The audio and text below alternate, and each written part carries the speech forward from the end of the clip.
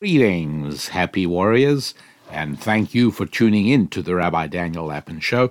And thank you, as always, for all that you do in telling other folks about the show, because without you doing that, there is no way to explain the growth that we enjoy, and which I find so gratifying and so encouraging to me in preparing the show.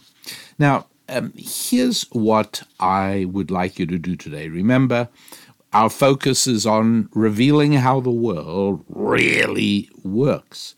And here's what I think will be most helpful. How about you get a piece of paper or a notepad and a pencil or a pen, or you could use, if you really are very high-tech, you could use your tablet with one of those drawing pens. And whatever it is, go ahead and draw a circle. About maybe anything between 2 and 5 inches in diameter, just, easy, comfortable size, easy to work with. Now, if you want to do this really well, you'll go and get hold of a compass. I mean, every household needs a compass. Even if you don't have any children in school, even if you didn't keep your old compass from school geometry classes, come on, as an adult, it's time to get a fairly decent, reasonable quality compass.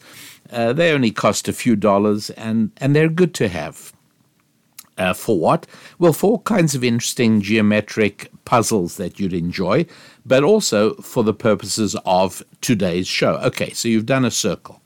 Now what you want to do is place 5 equidistant points around the circumference of the circle.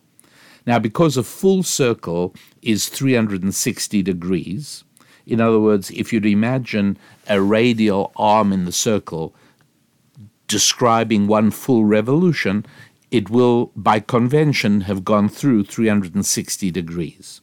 And so a half a circle is 180, and a quarter circle is 90. Well, if you divide a circle into 5, as we're doing, it'll come out to be 72. So each of these, don't do this, but if you were to draw a line connecting each of these 5 points on the circumference of the circle to the center, each of those radial arms would be 72 degrees apart.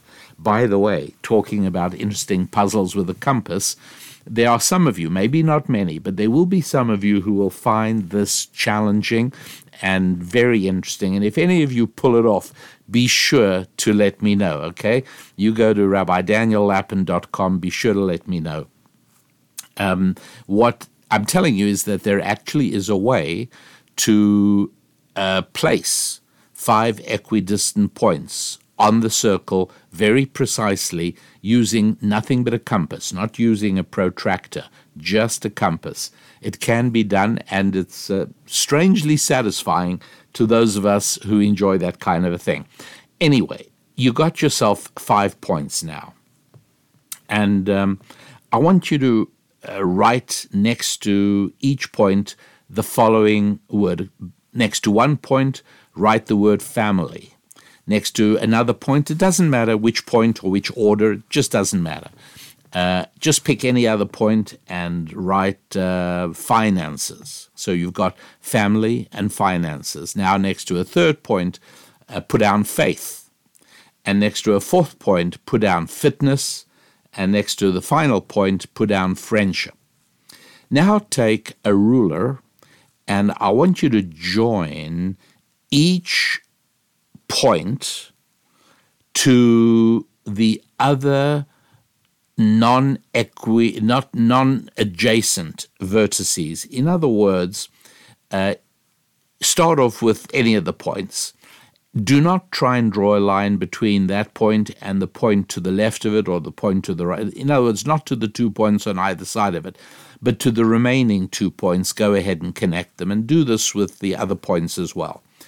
When you've finished, oh no, look what I've made you draw. I can't believe it. Oh, a pentagram, a satanic symbol. Oh no, I'm so sorry. No, all right, let's not get carried away here.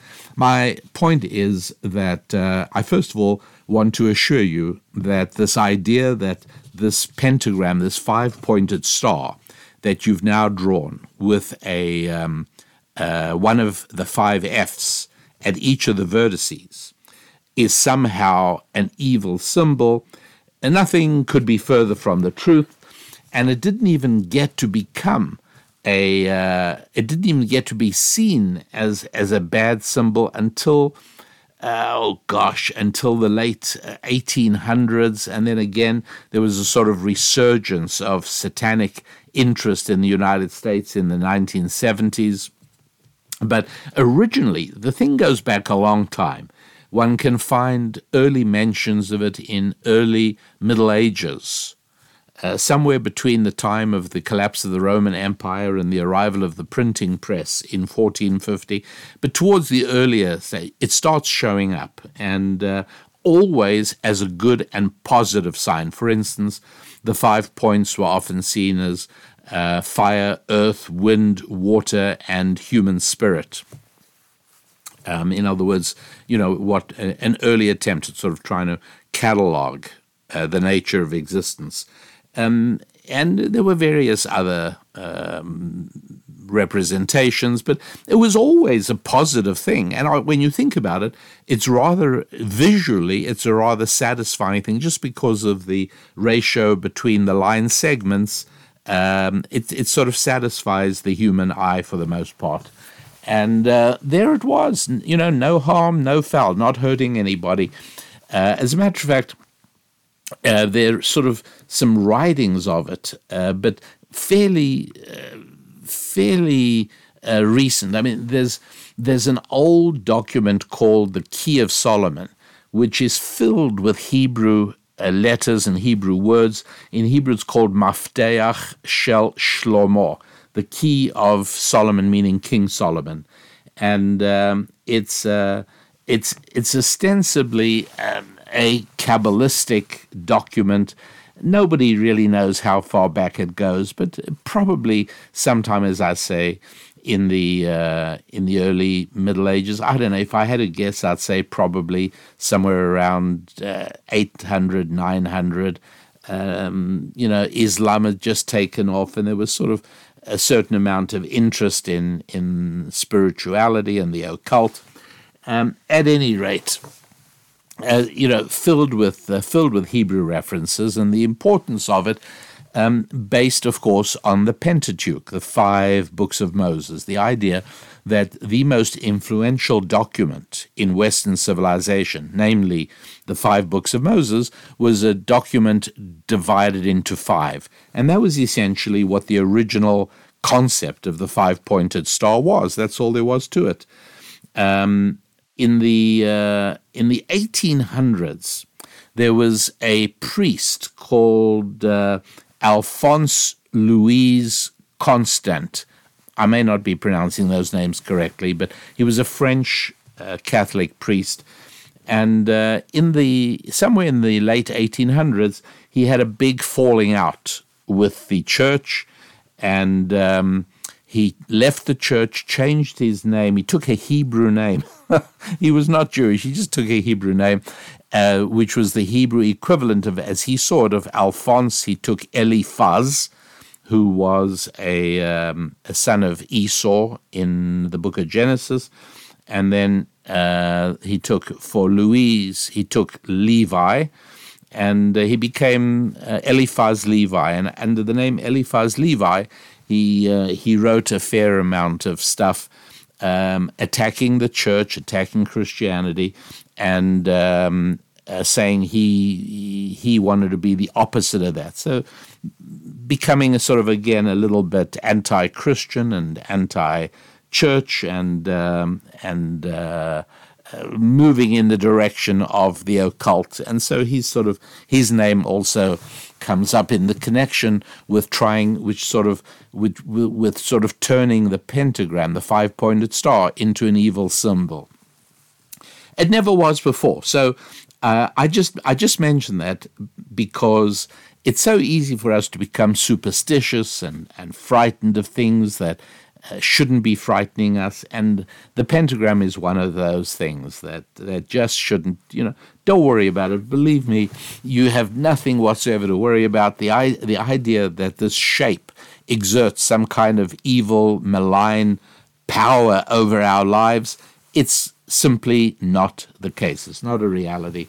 And as I say, the symbol itself is very old, generally always associated with positive things. As I say, the 5 books of Moses, and then the 5 elements is the way that the Greeks saw it, and so on and so forth.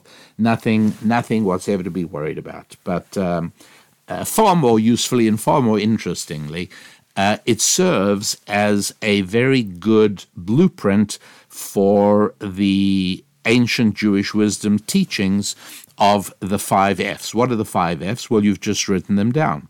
Family, finances, friendships, fitness, and family. What did I say? Friendships, finance, family, and fitness, and faith. They're your 5. You wrote them down. And then you connected them. So now you see each one is connected by a curved line to the F on either side of it, and by 2 straight lines to the remaining 2 F's. And what this does is to tell us something very important. And that is that, look, we all realize that fulfillment in life comes from having family, from having friends, and a comfortable, successful life comes from having finances and physical health. And then for a lot of people, it comes as a surprise that faith is also a necessary component, because many people assume all you need, if you've got finances, you got friends, you got a family, and you got your health, well, you're good to go. You don't need anything else. But what those interconnected lines help us understand is that without all of them, you actually find it very hard to get any of them. And so, yes, there are a few people who've managed to sacrifice everything else in life, their health, their friendships, no family, all for the purpose of finances. Yeah, but for the most part, right, it doesn't work. As I like pointing out, I had the pleasure of once meeting George Burns. He was already 100 years old, I'm pretty sure, when I met him. And I can assure you, I talk about having met him far more than he would ever have talked about meeting me. In fact, I'm sure he never ever mentioned it. But I met him, and I remember chatting about his enjoyment of cigars. He used to smoke 2 or 3 cigars a day. And it struck me at the time that it would be a very bad idea to imitate him in that area. Yes, George Burns got away with smoking 3 cigars a day, and he lived to be over 100 years old. But for the most part, for most of us, that's not how it's going to work. And so, yes, is it possible for somebody to ignore everything in life except chasing money? Yeah, and there may be a few people who get away with that. Is it possible that there are 1 or 2 people who do nothing but develop their bodybuilding and in a gym? That's all they do. They have no interest in friendships or families or anything. That's all they do. Yeah, there's probably a few people like that. But for most of us, we will find that the only way is all or nothing. You either focus on all of these things and you end up with all of them, or you end up with none of them by focusing on only one. And so it's really, some of these connections are easier to see than others. Look at the finance family, what I call the crosslink, the finance family crosslink. Okay, what is that telling us? This is the line that links finance to family. However you drew your circle and your 5-pointed star, it doesn't make any difference, but you will find that there is a line joining the finance point to the family point. Might be a curved line, might be a straight line, but whatever it is, that tells us that finance and family interlink with one another. Now, let me just clarify what finance and family mean, and then I will elaborate. But meanwhile, you got your drawing in front of you, right? You're not cheating. You do have your drawing. I know you do. I'm counting on it. And so financial relationships, are relationships where, first of all, you have a relationship with your money, and you even have followed my teachings on this, and you've gone to all the trouble of learning how to read financial statements, because you can't possibly hope to change a metric if you can't measure it. So, for instance, somebody who tells me that he's trying to lose weight, but he doesn't own a scale to weigh himself, I know he's not serious about it. Because if you're not going to keep a record of it, then you're not going to change it. If you don't have a way of accurately measuring your finances, you're not going to change them. And so you have a relationship with your money. You have a relationship with people that are business relationships. They are customers, they are clients, they are vendors, and these are important relationships in your business and professional life, obviously. And then we have family relationships, and those are relationships that are sexual or the result of sexual relationships. That's what family means. Some of you may well be thinking about, well, what about adopted children and so on, which is something I have discussed in other shows and will discuss again, but not for today. Right now, the idea is that a family, if you get together for a holiday with family and you got there with uncles and aunts and your parents and your children and your cousins, you realize that all of these people are all there together, experiencing the joy of family togetherness only because many years ago, grandpa and grandma enjoyed a close physical relationship. And that intimacy is what produced family. And so there are financial relationships, and there are what I call sexual relationships, even though obviously many of the relationships, you're not going to necessarily marry your cousin or anything, but you understand what I mean. These are relationships that come about fundamentally through a biological relationship. Then you have friendships. So we've looked at finances, we've looked at family. Friendships are neither financial nor sexual. These are friendships, and there isn't anybody who hasn't realized and who doesn't know that one of the surest ways of destroying a friendship is by letting sexual relationships intrude. That becomes very problematic. So friendships are neither fitness, physical fitness, your health, and finally faith. Those are the four. Now, look at the line that joins finance and family.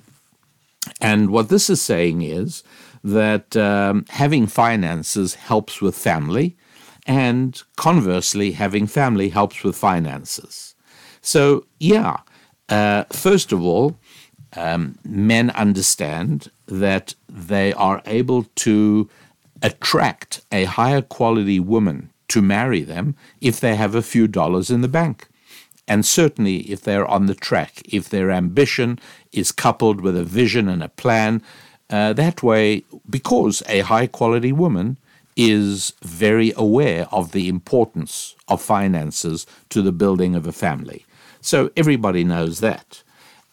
What everybody probably does not know is, and this is something I saw for the first time in the London Times, is quite a distinguished newspaper in the United Kingdom.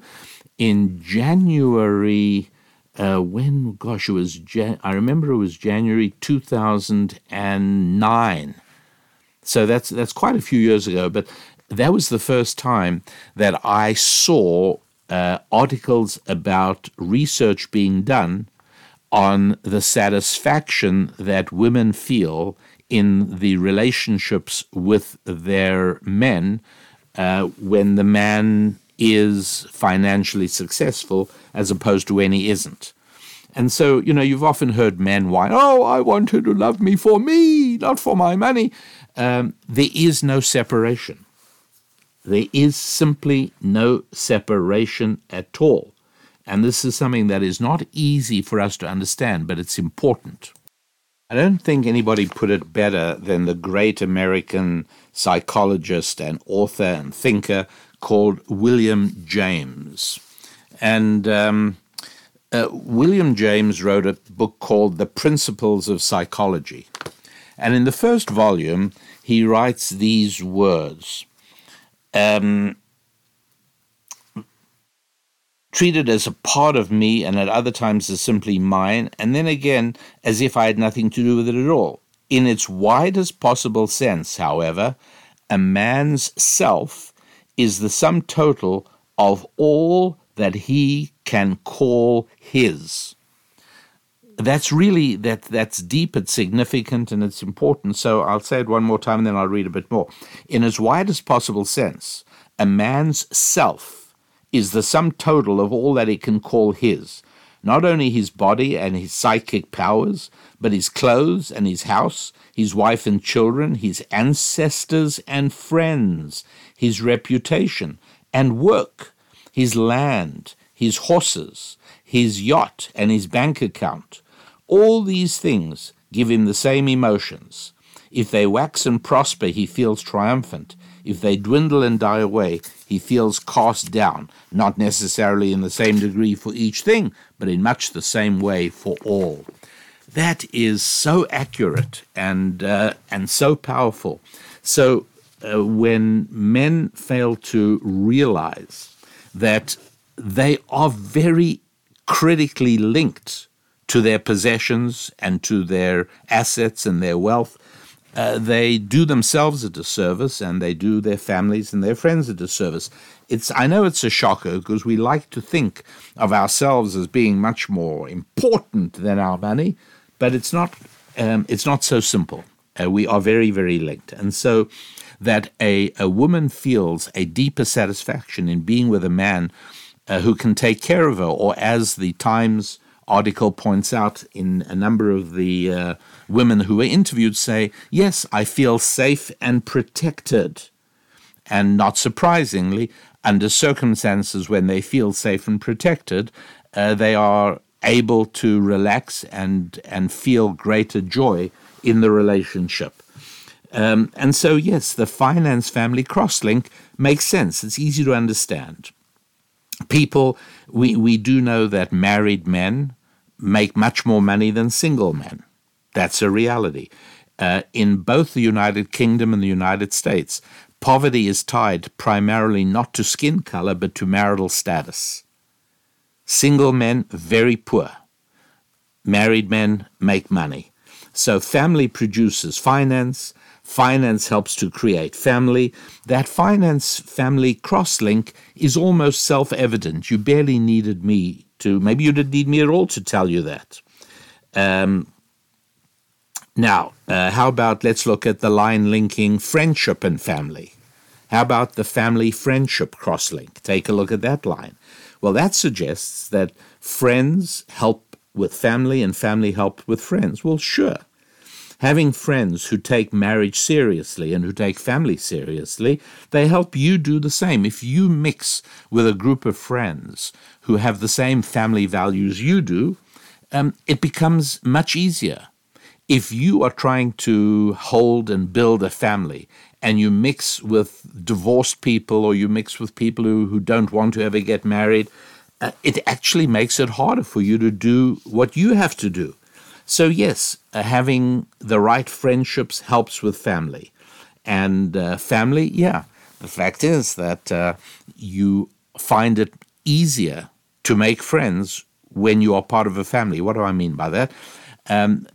Again, I speak to a lot of men at lectures and at events and at speeches I give or at seminars I give, and I ask, and every man confirms it, that most of the most pleasurable and enjoyable social interactions and friends that a man has come about because of people he met through his wife or through his children.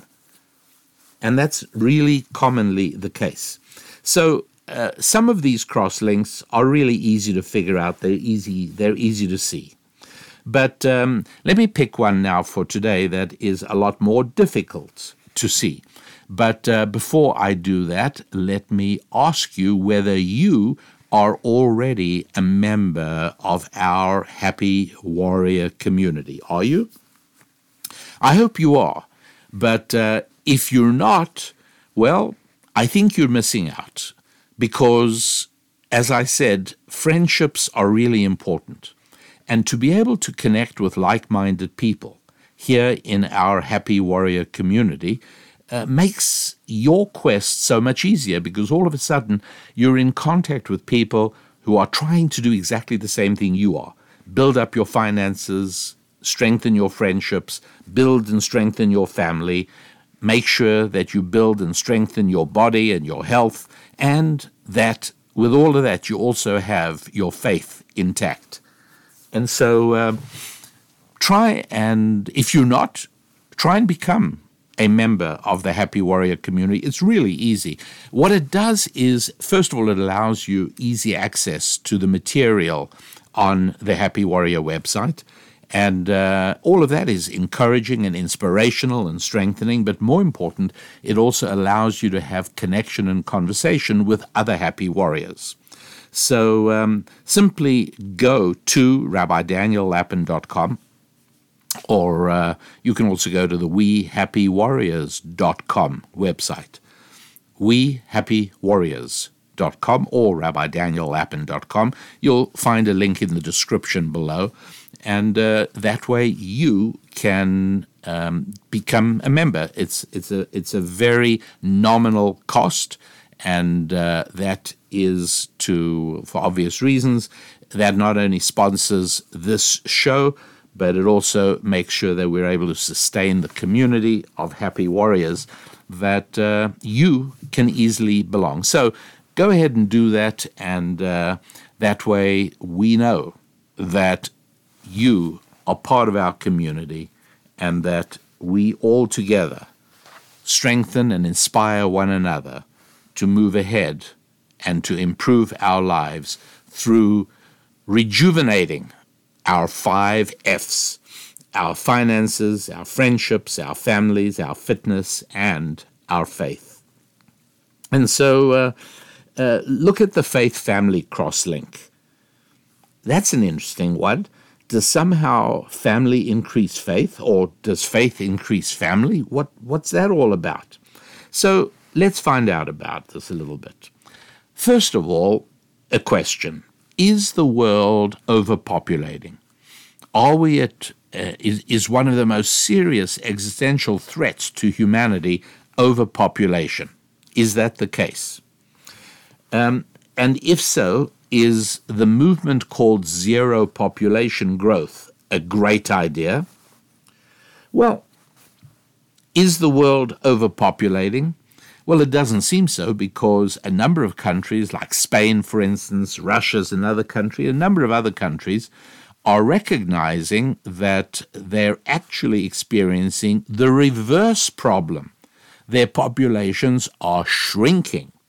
And this is true for Sweden and for Germany and a number of other Western countries. A number of countries, I said, like Spain and Russia and several others, are actually trying to give financial rewards to people who have children. You know, literally payouts. Oh, you're having children? Great. When your child is born, you get a payout. Because they realize that the real problem is population decline, not overpopulation. I mean, after all, the whole idea of the whole zero population movement began with Stanford biologist Paul Ehrlich writing a book in the 60s called The Population Bomb. And in that he said that that by the year 2000, England will have devolved into a small group of impoverished islands inhabited by 70 million starving people. He also predicted that by 2000, billions of people will die of starvation because there are just going to be too many people for the earth to sustain. Look, it's Many years have gone by since he published that book, about 60 years, and it's kind of hard to ignore that there are twice as many people on Earth now as when he wrote the book. That's right. In the 60s, there were about 3.5 billion people on Earth, and now there are about 7 or 8 billion people on the Earth.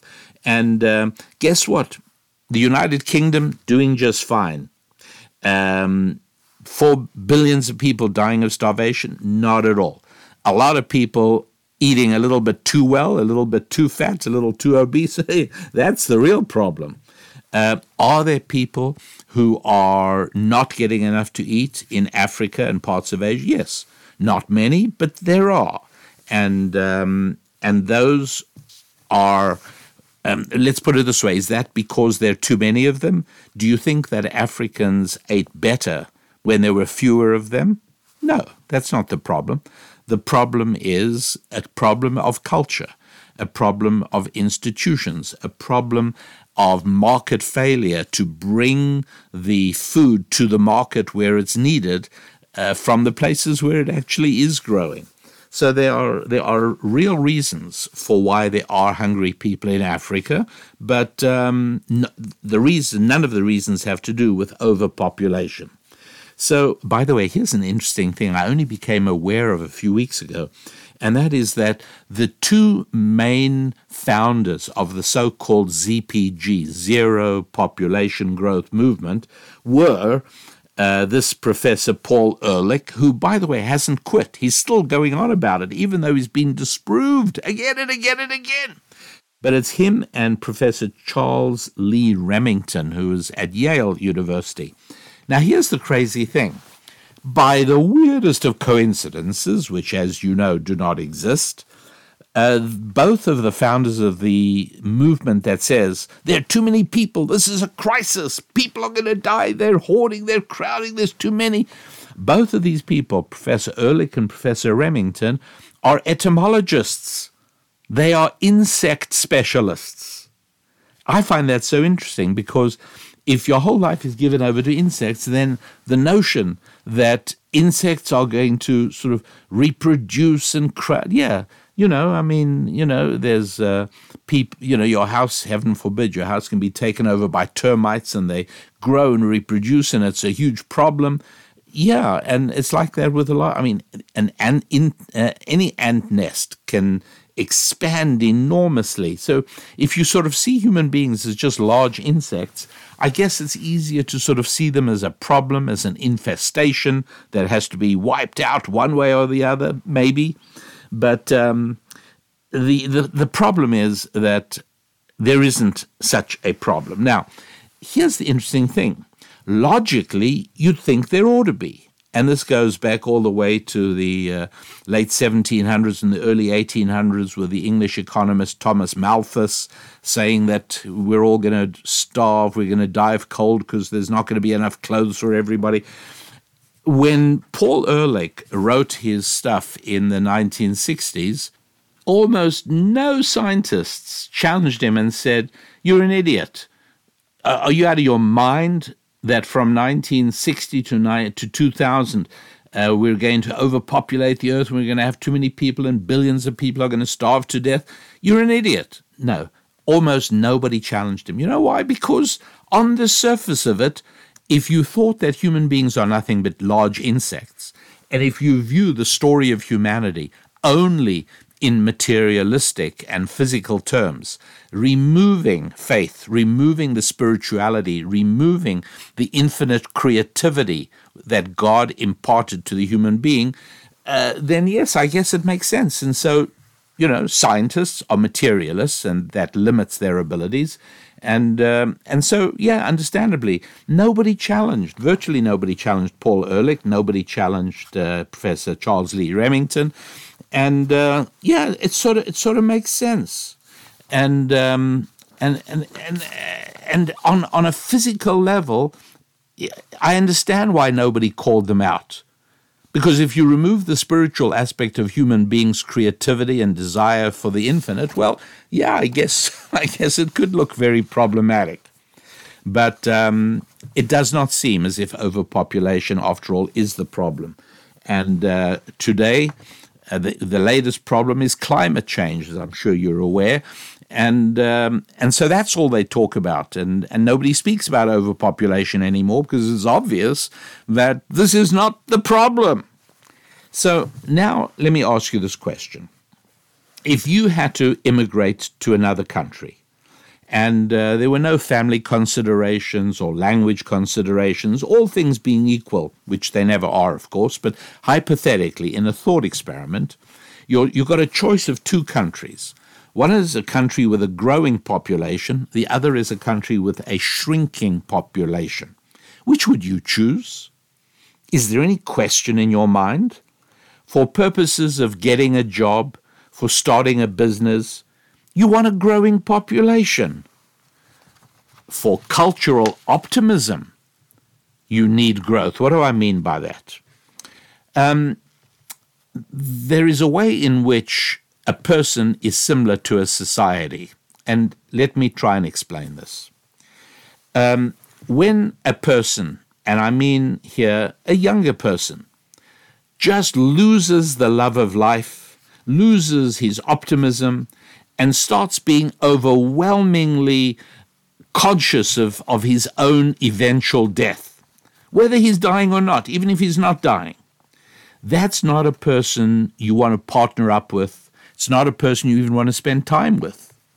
They use words like depressed and depression, etc. I'm not going to go there because, as you know, we've spoken in the past about some of these things, mental health and spiritual realities. But a large part of that kind of morose and morbid misery comes from being incapable of escaping an almost overwhelming consciousness of death. And yes, if you do not have a way, if you lack the spiritual techniques of escaping that and shedding it and banishing it, then yes, I guess you'll be pretty miserable. I get it. And in other words, an overwhelmingly, even subconscious awareness of your own impending mortality, even if it's 50 years away, can make people very miserable. Well, guess what? You won't be shocked to hear that the same effect takes place on a societal level. When a society sees its own demise on the horizon, it goes a bit crazy. It really goes a little bit psychotic.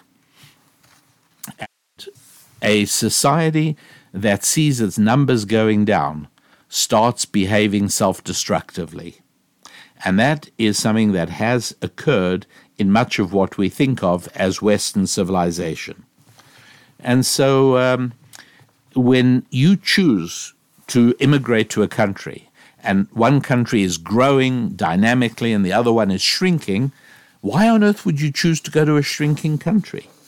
Just leave aside the joyful pleasure of seeing lots of children around. I've spoken about this before in some countries that I've visited. There is such a difference between being in a country where there's a lot of kids around and there's a lot of moms and dads and little kids and families out on picnics. But there are parts of the United States of America where I live where you can go and not see that at all.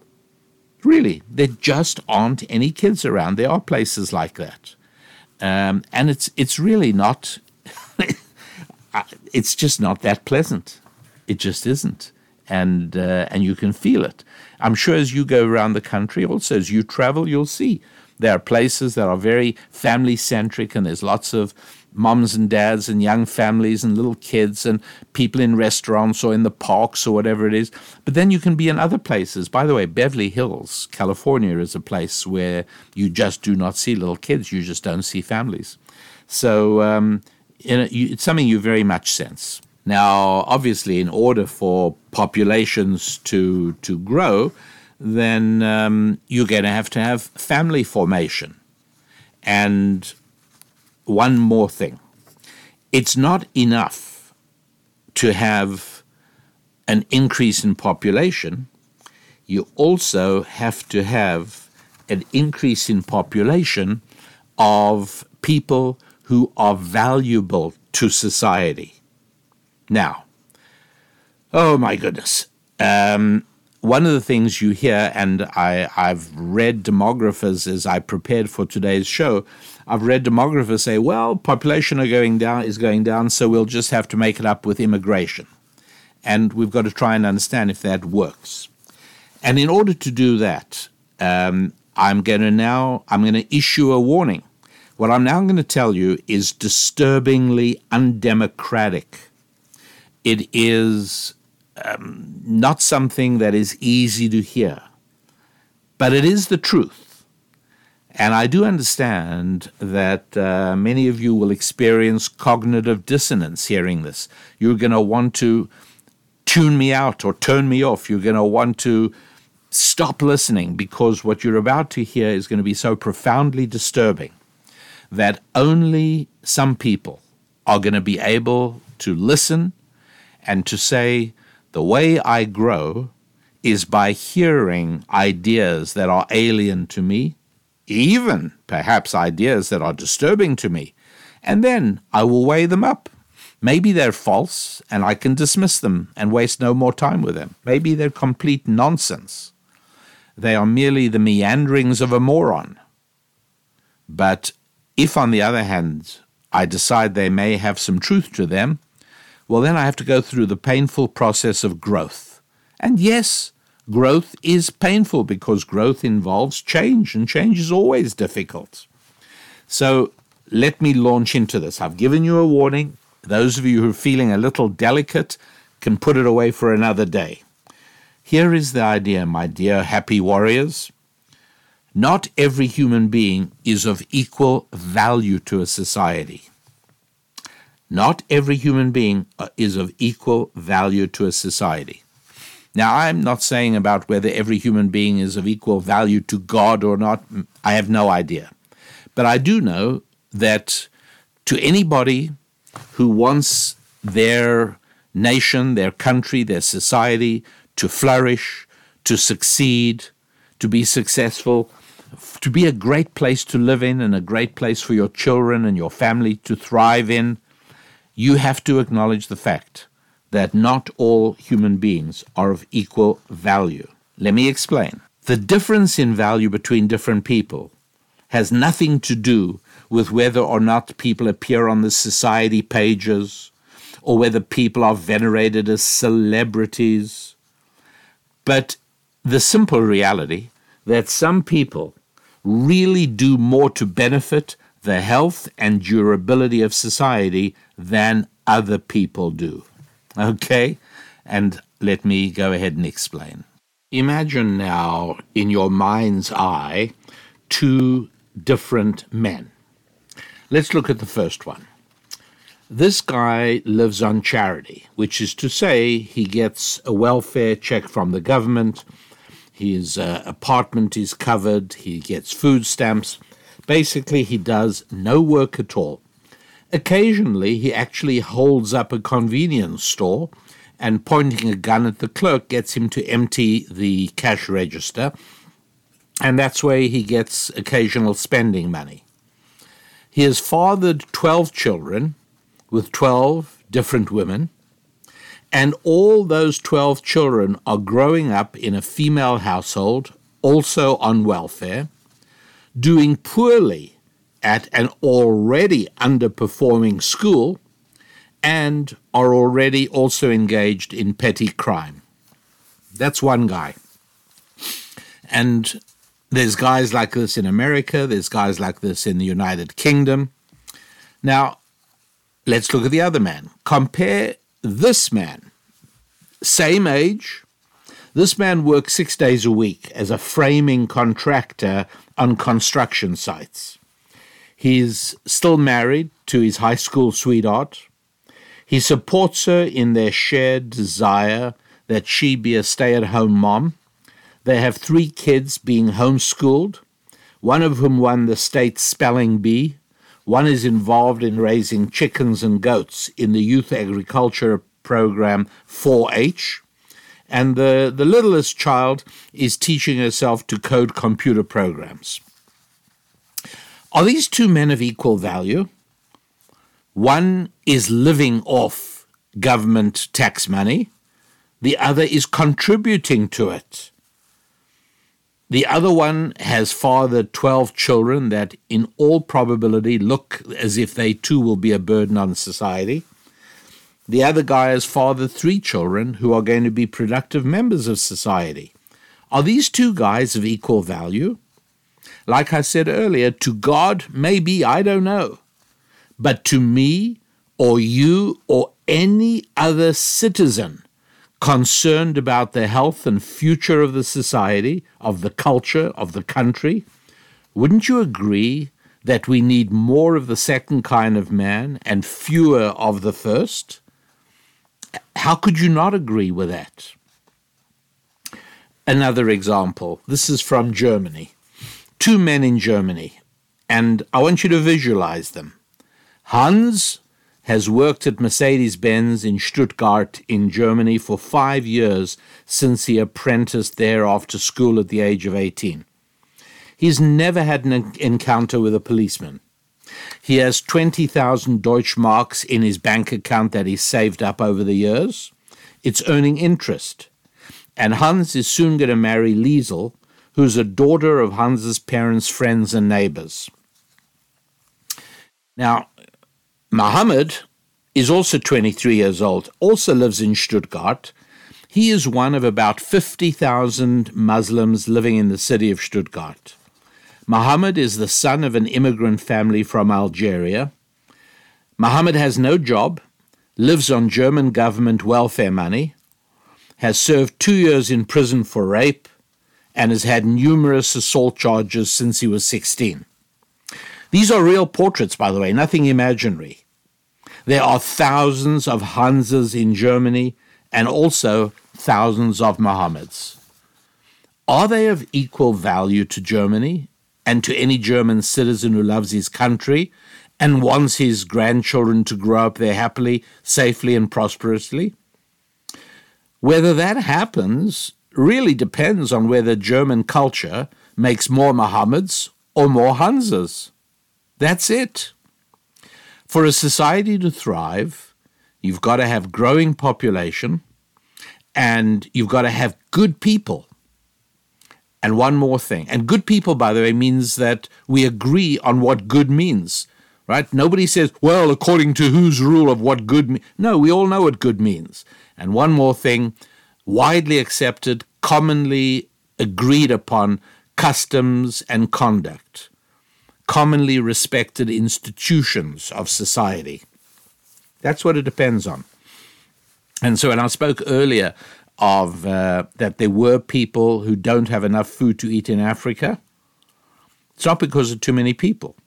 It's because of no widely accepted customs and conduct, no commonly respected institutions, law, property rights, all kinds of things are absent. So now we've spoken about fertility, that not only are we not suffering from a situation of too many human beings, but we're suffering from a situation of too few. The United States of America has a birth rate of about 1.6. England has a birth rate, of about 1.4. Australia has a birth rate of 1.3. By the way, Africa as a whole, the continent of Africa, has a birth rate of about 5. And what you will hear from politicians, and I've heard it from demographers as well, and there's no problem. These birth rates are low, but it's no problem. We'll make it up with immigration. But you see, demographers often overlook what I said earlier, which is it's not enough to have a growing population. You've got to have a growing population of good people. You've got to have a growing population of people who work as roofing contractors and raise their children, not people who live on welfare. You've got to have a population that has more Hanses than Mohammeds. if you're talking about Germany. And it doesn't have to be Muslims, by the way. I took that one particular example just because it is so common. Now, I've recently studied large numbers of demographic studies and projections. I've looked at United Nations figures. I've looked at national figures of different countries, and many academic analyses of this. And all of them share two features. They all agree that fertility rates around the world, including the continent of Africa, have been dropping significantly, and that the drop has actually reached dangerous levels, in other words, below replacement levels in much of the world. Number two, they all agree that this is because of industrialization. And here's the weird thing. Happy warriors, you probably know what I'm going to say. The funny thing is that of all the studies that I have been scrutinizing, and it's been about, between, 15 and 20 maybe, not a single one of them mentions Israel. And here's the problem with that. You see, Israel is unquestionably an industrialized modern nation. As a matter of fact, it is actually more industrialized than the United Kingdom, France, or Germany. Its per capita GDP is nearly $60,000. It's higher than Austria. I think it's higher than the Netherlands. It's higher than Sweden. It's higher than Hungary. It's higher than Germany. I'm serious. It really is. The GDP per capita. It's undeniably an industrialized country. And instead of a below replacement level of between 1.3 and 1.6 children that we see in, England, America, Australia, Europe, Israel is about 3.5 children per female. It's incredibly high. It's got to be paid attention to. And what all these academic studies do is simply ignore Israel's information because it's inconvenient to their theories. And so what is the truth? The truth, my friends, is that contrary to everything, and I know many people will say to me, well, where are your credentials as a demographer? What gives you the right to challenge these official studies by universities and by government economists? Well, just common sense, really. Just the idea that I do not have to subvert my own brain in the favor of somebody who is so-called, quote, an expert, or somebody who has a scientific credential after his name. No, I can question something, and I can ask a question, and I can even decide whether something makes sense or not. To me, the theories that it's all because of industrialization don't make sense. It's not only disproven by Israel, it's disproven by something else. And that is pockets in the United States, pockets in Europe, pockets in the United Kingdom. Pockets of what? Religious people, that's what. It's as simple as that, my friends. The collapse of fertility is not because of industrialization. It is because of secularization. People who have a relationship with God marry and have children. People who don't, do not. For the most part, that generalization is remarkably accurate. And so you find that even in Israel, the religious population, both Jews, Arab, and Christian, and there are about 185,000 Christians in Israel, those populations of religious Jews, Christians, and Muslims have a fertility rate of about 5, whereas secular Israelis, primarily occupying Tel Aviv, parts of Haifa, and other locations, the secular part of Israel's population have a fertility rate much like that of the United States of about 1.6. So this is really important. You've really got to granularize the data a little bit. It's not good enough, like in the United States, it's not good enough to look at states because they're too big. You've got to break it down to the 3,000 or so counties in the United States. And when you do that, you discover something very interesting, which is that the fertility rates of America as a whole is 1.6. But when you look at the fertility rate of religious Christian communities, predominantly in smaller towns in the South, the fertility rate, much higher. 2.2, 2.3, 2.4. Fertility rate in religious Jewish communities, mainly New York, parts of New Jersey, parts of Maryland, parts of California, parts of Florida, religious Jewish communities, fertility rate over there about 4. Fertility rates among Latter-day Saints LDS members in Utah also higher. And so we find that the average around America is 1.6. For many, many Americans, the fertility rate is 0. And for religious Americans of faith, it's well up above 2, above replacement level significantly. So Happy Warriors, the most shocking, fascinating, and accurate information in today's show is that the drop in fertility around the world corresponds not to industrialization, but it corresponds to secularization. People of faith are still having children. And so now you understand why at the beginning I questioned the cross-link between family and faith. It's a hugely important one. Without faith, very, very unlikely that you're going to see much in the way of families. You see, here is something which almost everybody should be able to relate to. When I tell you that the act of getting married requires faith, it does. Because logically, from a scientific point of view, it makes no sense to marry somebody. You're tying yourself to somebody in a very deep and meaningful way, and it's somebody you don't know everything about.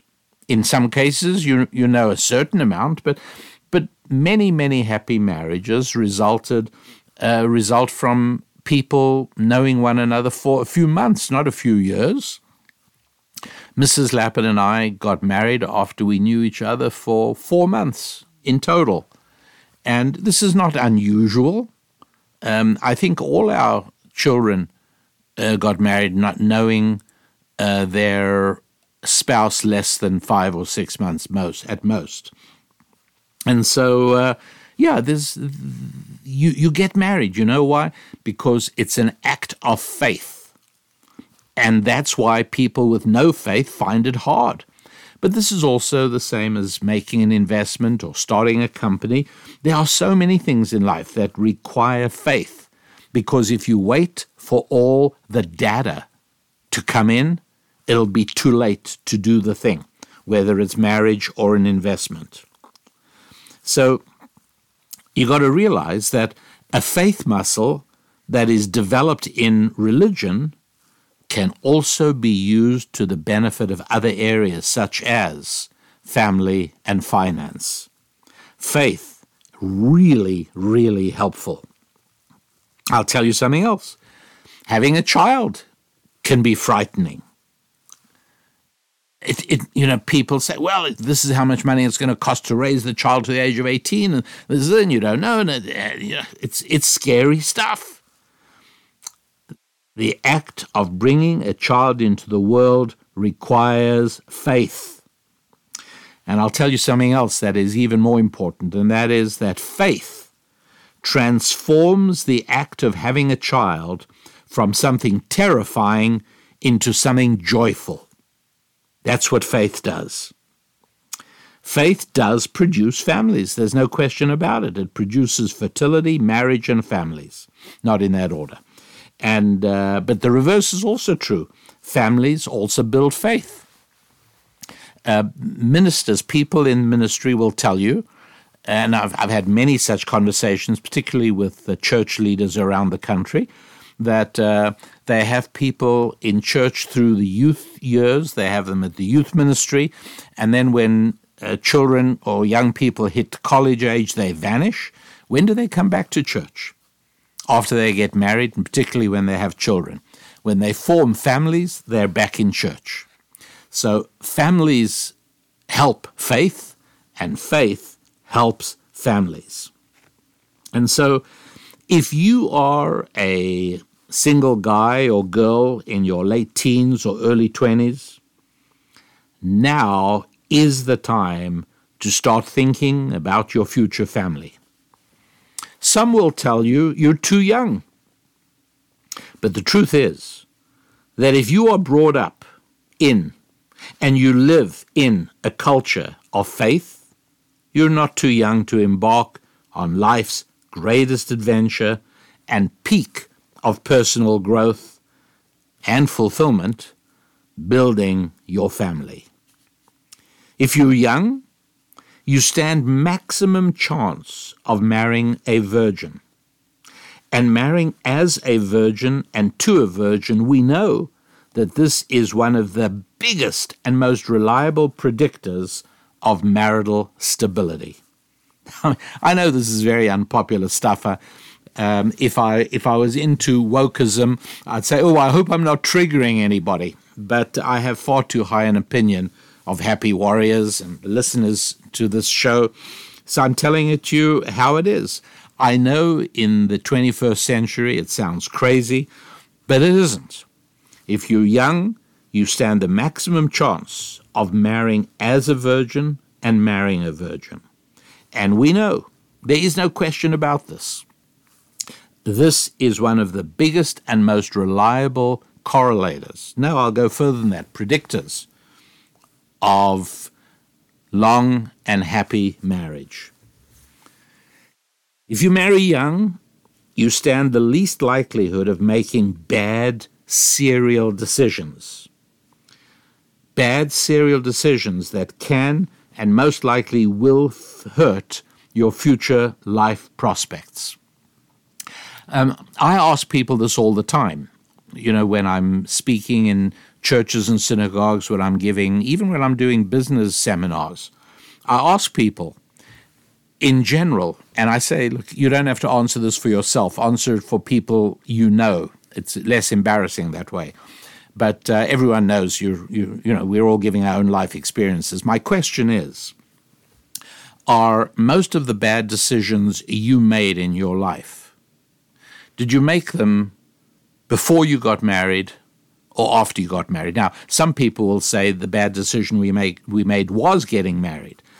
And in those cases, what often happens is people fell into the trap of becoming sexually infatuated with somebody, which all the flow of oxytocin makes you then think you've fallen in love, and then you get married.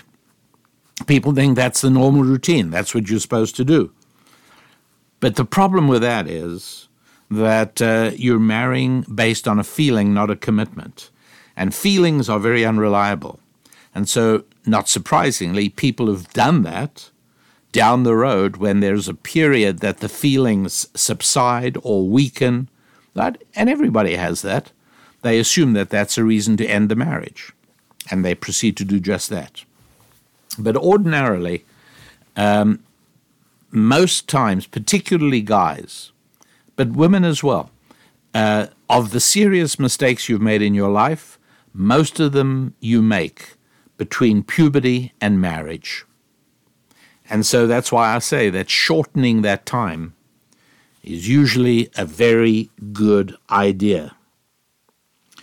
because you're not marrying because you can't wait to sleep freely and openly with the other person.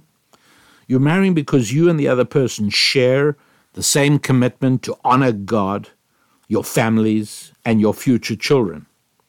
And so you're far more strongly equipped to deal with the inevitable tribulations of family life. That's the key thing. And so, my dear happy warriors, it is time for us to wind down for today. And we've covered an awful lot of stuff, but I hope, as always, I really do hope. It means so much to me when you write and tell me that you found it useful, you found it valuable, even if you found it enjoyable, although I'd rather you don't enjoy it but make use of it than that you enjoy it but don't make use of it, if I have to be faced with that choice. And so visit the website. If you're not yet a member of the Happy Warrior community, go ahead and go to wehappywarriors.com and join the Happy Warrior community. Become part of us. It's a very, very small and insignificant cost. It really isn't a lot. And that way you bring value into your own life and you bring support and encouragement into ours as well. So thank you very much indeed on behalf of all of us here. And I wish you a week of growth and fulfillment in your finances, in your families, in your friendships, in your faith, and in your fitness. Onwards and upwards. God bless.